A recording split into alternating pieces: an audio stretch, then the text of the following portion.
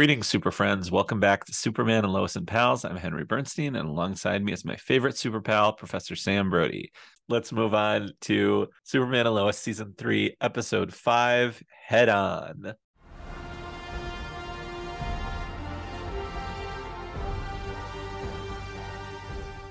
This is directed by David Ramsey and written by Andrew N. Wong. Clark and General Lane are both having a hard time giving Lois room to make her own decisions. Lana and Sarah have a run-in with an old friend at the diner. Natalie has a surprise visitor. So let's continue talking about the Lois thing. It was very funny that right away Manheim was just there. Like, they didn't do any kind of subterfuge or secret stuff. It was just, whoa, Lois was busted by Manheim right away. And then pivot to Manheim showing Lois his human side and not just like locking her in a room with some henchmen and threatening her. Yeah, it was kind of gave her something to think about, which, sort of begs the question, why is he her white whale? What happened to begin with? What was it at the start that caught her attention about him? Right, because you can imagine a world in which Luthor is doing something similar, right? The Luthor Hospital, the Lex Luthor Hospital, the Memorial Hospital, or whatever. But his secret, pull the shades back thing is, they're cloning Bizarros, which obviously, we're getting to with Manheim. But so I don't know, it's sort of like anytime you have a villain that has some humanity, or it's sort of like, oh, they're kind of right. That's a good villain. The best heels in wrestling are the ones that kind of have a point and just telling the truth. Right. I mean, I feel like what they need to do is make you believe that it's really the motivation and not just like philanthropy as a cover. Because, any billionaire, like in real life, billionaires give a lot of money to charity. It doesn't make me like them anymore because I just feel like this is just what they're doing to basically to try to kosher their money, Yeah. I'm going to be a nefarious force in society. I'm going to cause all kinds of harm, but I'm also going to give all this money to some good work or whatever. Right. So, if that's like what the hospital scene is, then it's not that impressive. Whereas if it's like, if his whole spiel that he's telling Lois about his character is true, then it's more interesting. So my sense is that it can be true without making you reevaluate his criminal side. And she doesn't seem to be very interested in dropping the case or anything after being told all of that stuff. But it does add a dimension. Yeah, I mean, I know we don't want to get into too much speculation because we'll see, but I wonder.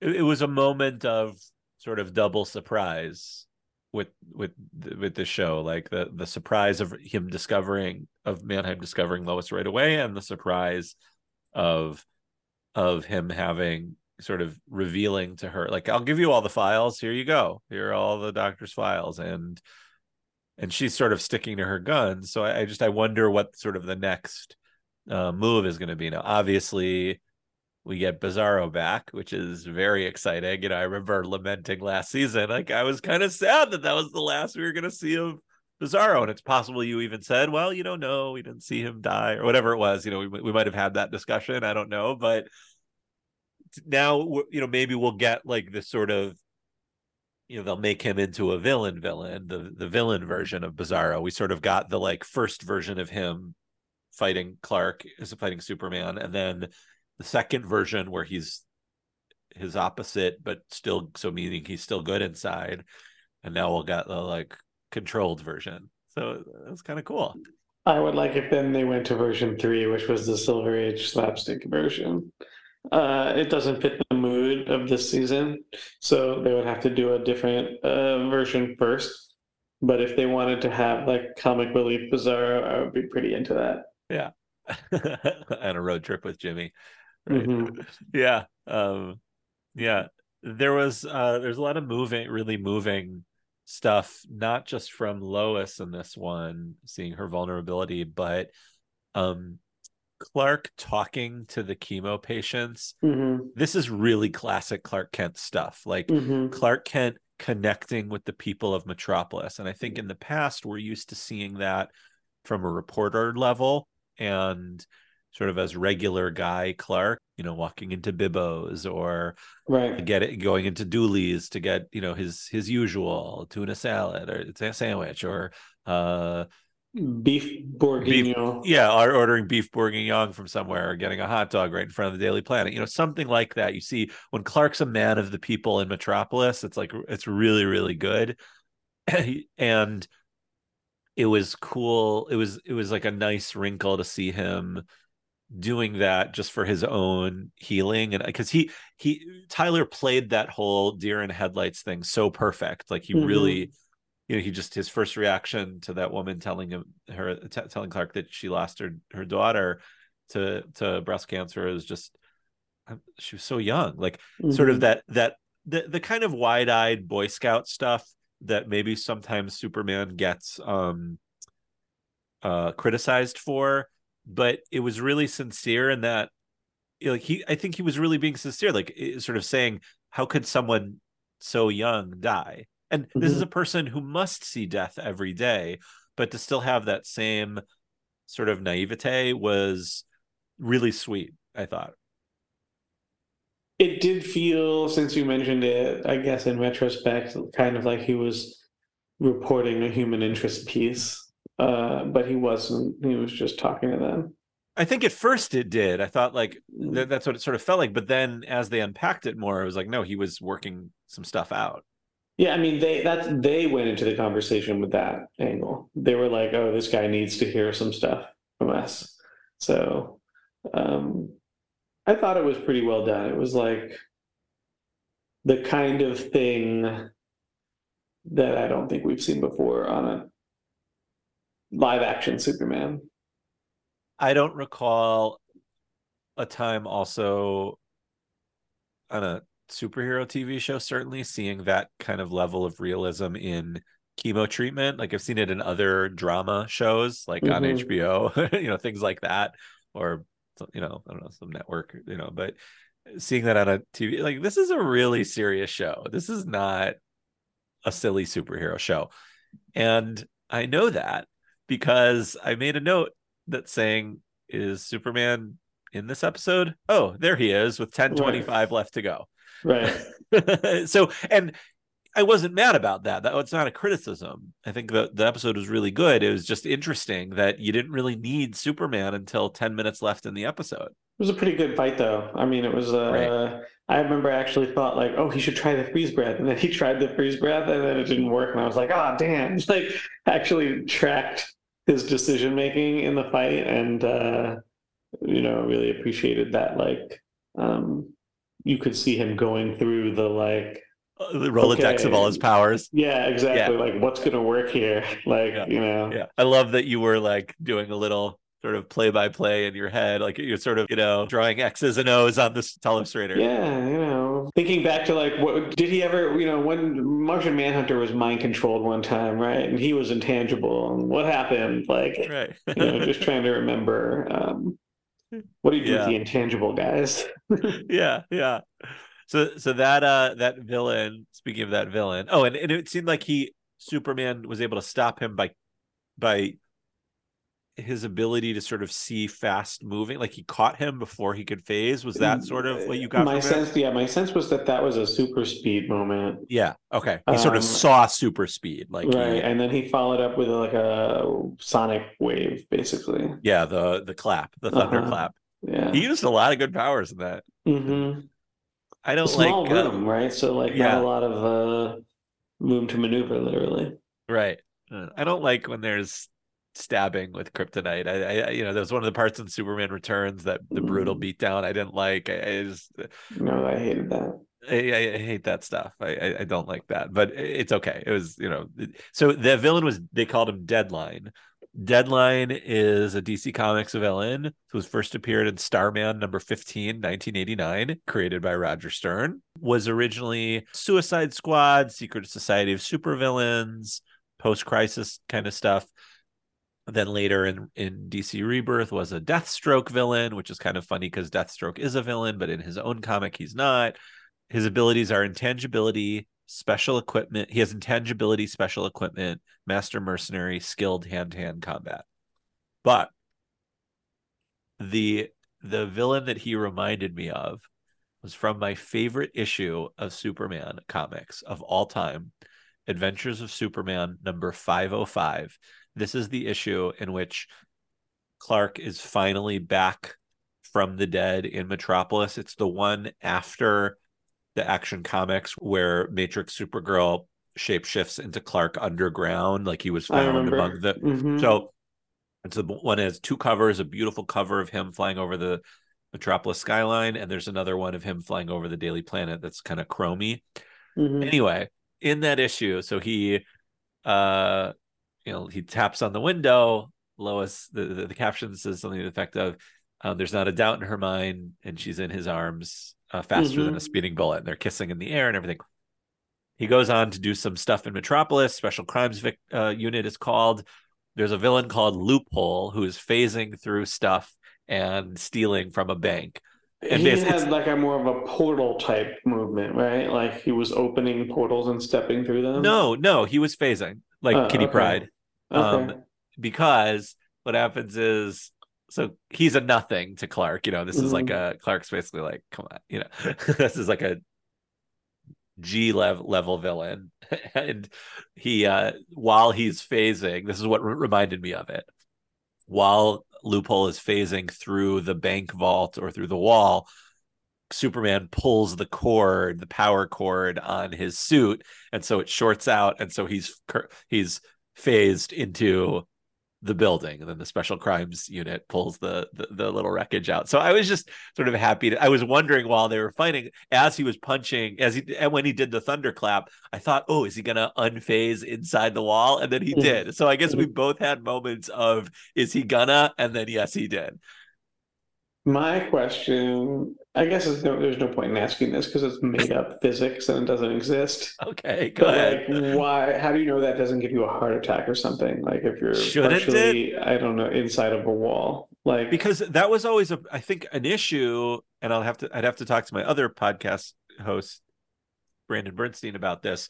I think that was an issue with Kitty Pryde. Like if she got stuck phasing, she could die, right? I think in the X-Men. I I think feel like they want you to think of it as being like you are on the beach and you've been buried in sand. Like, like your body is intact and it is surrounded by the wall, but like the wall's there. It's it's not in you. hollow. It's like your No. space is not empty and then being filled by your body. So like I'm really not quite clear on how that doesn't kill you, but Yeah. whatever.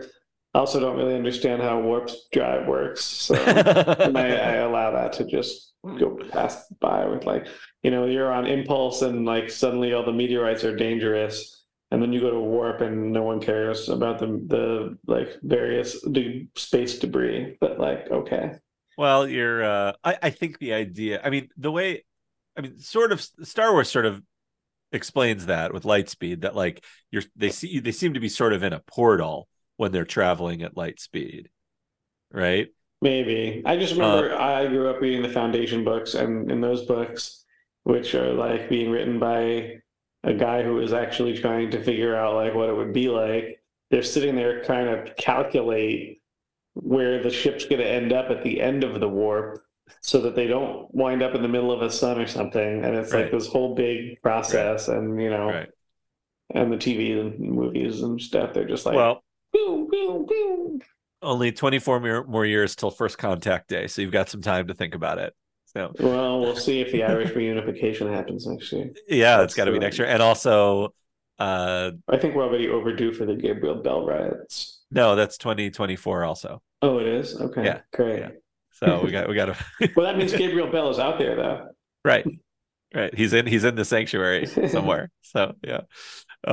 Yeah. So it was just a fun little thing that reminded me of my favorite comic. So that just made me Yeah, feel good. And I do enjoy that both you and I were sort of thinking about how the fight would go as it was happening. it was a Uh, good fight, and I think it was even better because of the fact that it was like late in the episode. yeah, yeah. It made Superman's appearance should feel special. hmm Um, so I like that. Couple things about the twins and Sarah and Nat, John Henry, Lana, Kyle, all that stuff. All right, all the Smallville type stuff. Interesting pairing of Jonathan and Kyle. I was very curious if a high schooler can work at a fire station. And according to state laws in Kansas, you have to be 18 years old to work to at least work as a firefighter. You lift that up, huh? I did because I anticipated asking you about it, and I thought, well, Sam's just going to look it up in real time. So first I looked it up, and it went to Illinois, and it was like, you definitely have to be 18 or older, and it appears at least in Kansas City you have to be 18 or older. So that it didn't say anything about working in a fire station. I don't know if that like is he going to be mopping the floor or does he want to fight fires? But you certainly I don't think can be a 15-year-old kid fighting fires. Doesn't seem safe or legal. My second question is, why does he want to do that? Like, it didn't even seem like it was on his mind. And then is it just because he wants to do something helpful the way his brother does? Or like, why did he want to so much so that he would? Break up with his girlfriend. Yeah. And also, just as an aside, why does Kyle need him to pick one or the other? He's a high schooler. Why can't he have a job that isn't on weekends? I get it. What does Kyle care? Uh-huh. So both of those things. So what do you think about those two questions? Why does Jonathan want to do this? Why does Kyle care that it's that he wants to have his weekends free? Well, wanting to do it makes sense to me because he feels like it's like some sort of equivalent to the things that his brother and his father and his mother can do. That's not the same as the things that they do. So it's like it would be his own thing. Mm. Okay, Um, that's sort of what I got, but it was sort of like he didn't even have the idea until he saw Kyle. So I don't know, maybe that's just how ideas happen. yeah. I And think what? that just makes sense to me. Okay.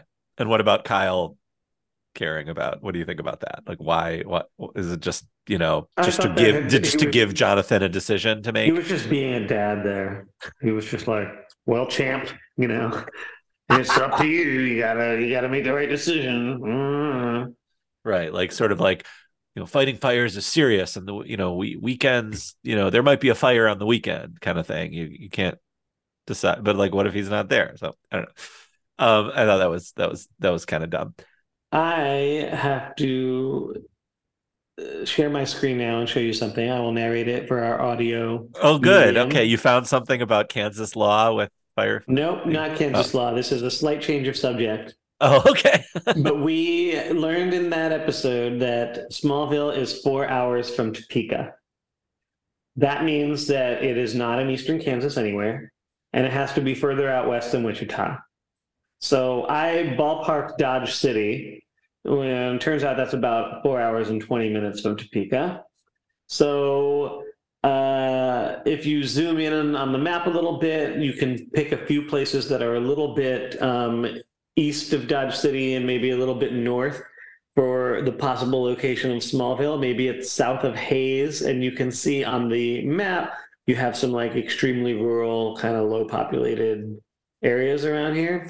So I think that's a pretty good clue that we're looking at something in western Kansas for Smallville, although it's hard to peg north or south. Any of these places would be roughly in the 4 hour mark from Topeka.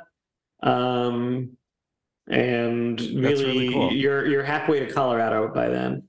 Wow. Wow. Yeah. Wow. Did they say what direction it is? Four They did not hours? say what direction, but he only said 4 hours. But I'm just saying that like If you go 4 hours in another direction, you won't be in Kansas north, anymore. you're not in north, you're in Nebraska. You're South, four literally not in hours. Kansas anymore. Right. East, you are going to be out of Kansas within an hour. Wow. You could potentially go south. Like I'm going to put in, let's say, for simplicity's sake, let's say Joplin, Missouri, which is right on the other side of the Missouri border from Kansas. Okay. That's only That's 3 hours and 12 minutes. So south, wow. basically, you go 4 hours, you're in Oklahoma. So it's got to be west. So I have Wow. solved they have made it. Oh, there's only one direction you can go. So Um, near Dodge City. Near Dodge City. I don't know. I could try something more north of that. let's say Stockton, Kansas. Okay. And that's showing up as 3.5. So that's why I pushed Wow. it. That's why I pushed it south. I like the Dodge City idea because I've heard of Dodge City, Yeah. and because Yeah. it puts some more distance, like having it be west and south.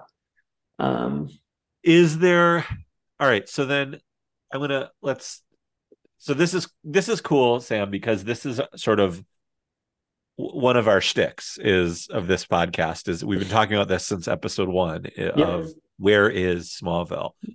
Let's push this one step further. Does that help you at all in your understanding of where Metropolis is, knowing that it's a ride? Like, do we need a time frame from Metropolis to to Smallville in order to get closer to that, or does that help at all?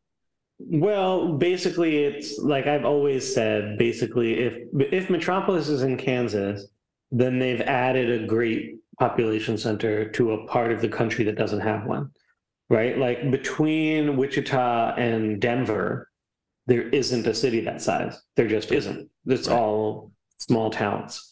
right, So Dodge City is called a city, Garden City is called a city, but they're not really right. cities, like Metropolis.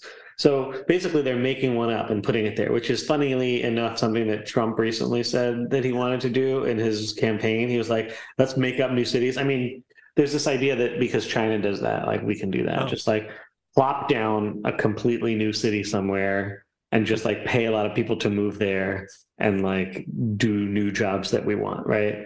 That's not historically how cities develop here, but like there's definitely room for one. Like you could put Metropolis right there uh, between Wichita and Denver, and it would like, fill a niche.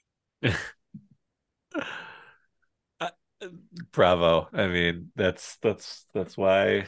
Of course, it would not have any of the bodies of water that we are used to seeing around Metropolis whenever it's Right, depicted as a sort of a New York stand-in. right. Where would Hobbs Bay? Like Hobbs Bay is a bay, so Right. So you're not going to get that in Western Kansas. There's no. no Are there's no there any bay. bodies of water at all? Not unless they're man-made.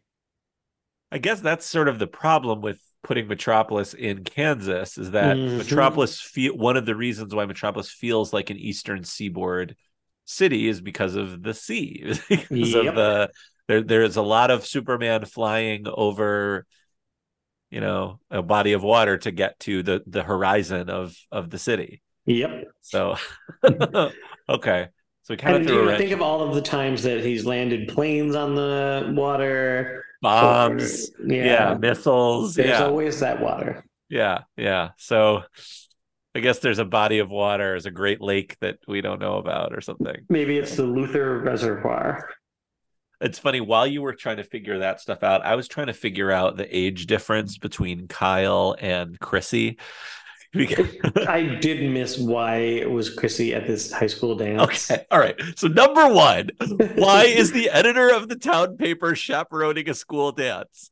Like, I get Lois being like, I want to see the boys all dressed up. I even get Parents Sam. chaperone dances. Random adults who live in town don't chaperone high school No, dances. no, especially ones who previously have said that they feel like being a loser by going to a high school birthday party on a Saturday night. It really So, felt like they just didn't feel like they wanted to leave Chrissy out of the episode, so they put right. her in, but it made no sense. They had to get to the point where she and Kyle were waking up in bed together. That's they had to get there. So how are you going to get there? I mean, that was ridiculous.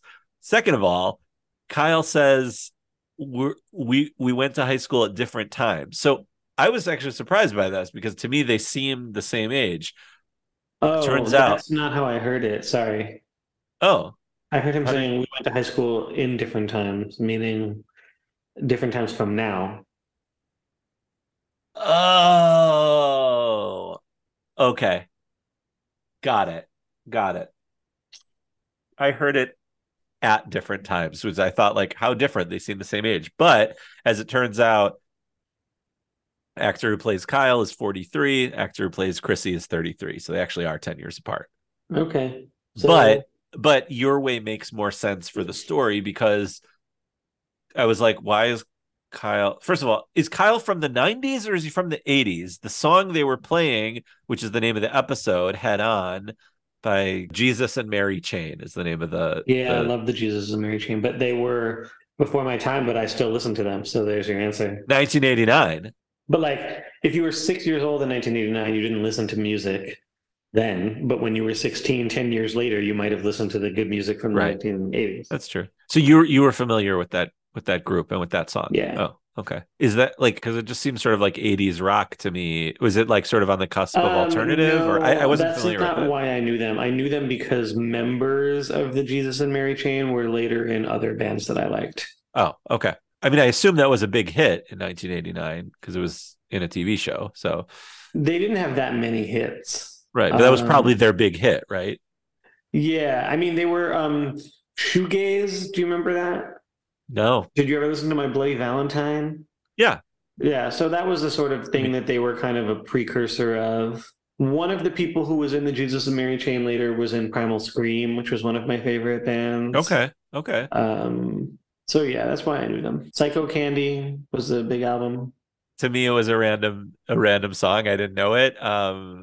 So I'm happy to learn that and see that it wasn't so random. And because they must it must have been like maybe it was David Ramsey's favorite song or something because he called the episode that. So yeah, Do you remember Lost in Translation?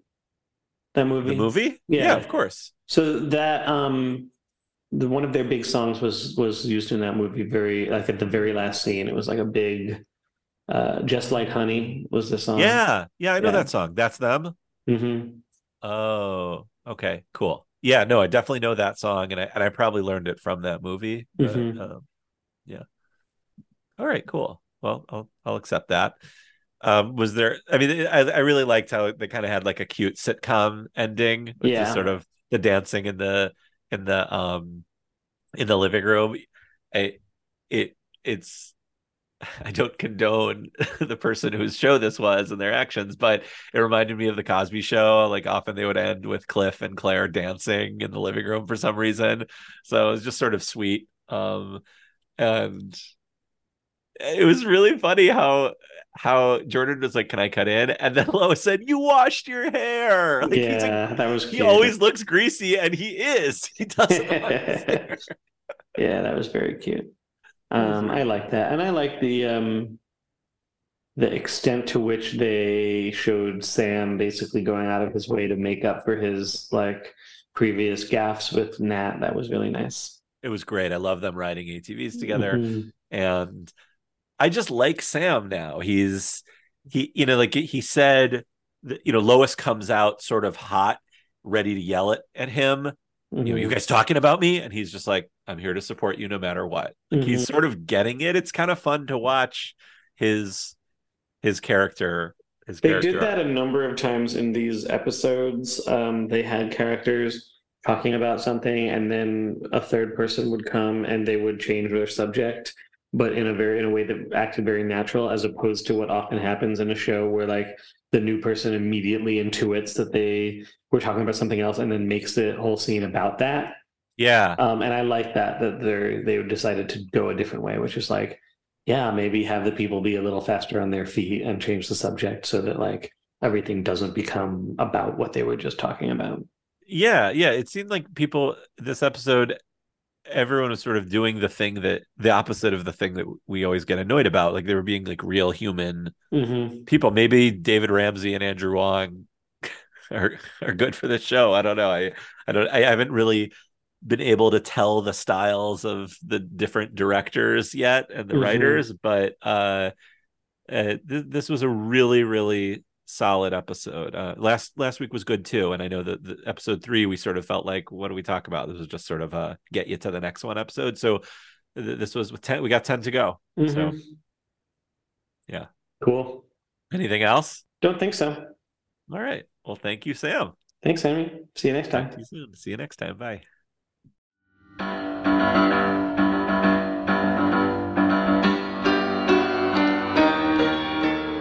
Thanks for listening. Our theme was composed and performed by Sam Bernstein. You can tweet us at Superman Pals Pod, and don't forget to hit the subscribe button so you don't miss another thrilling adventure of Superman and Lois and Pals.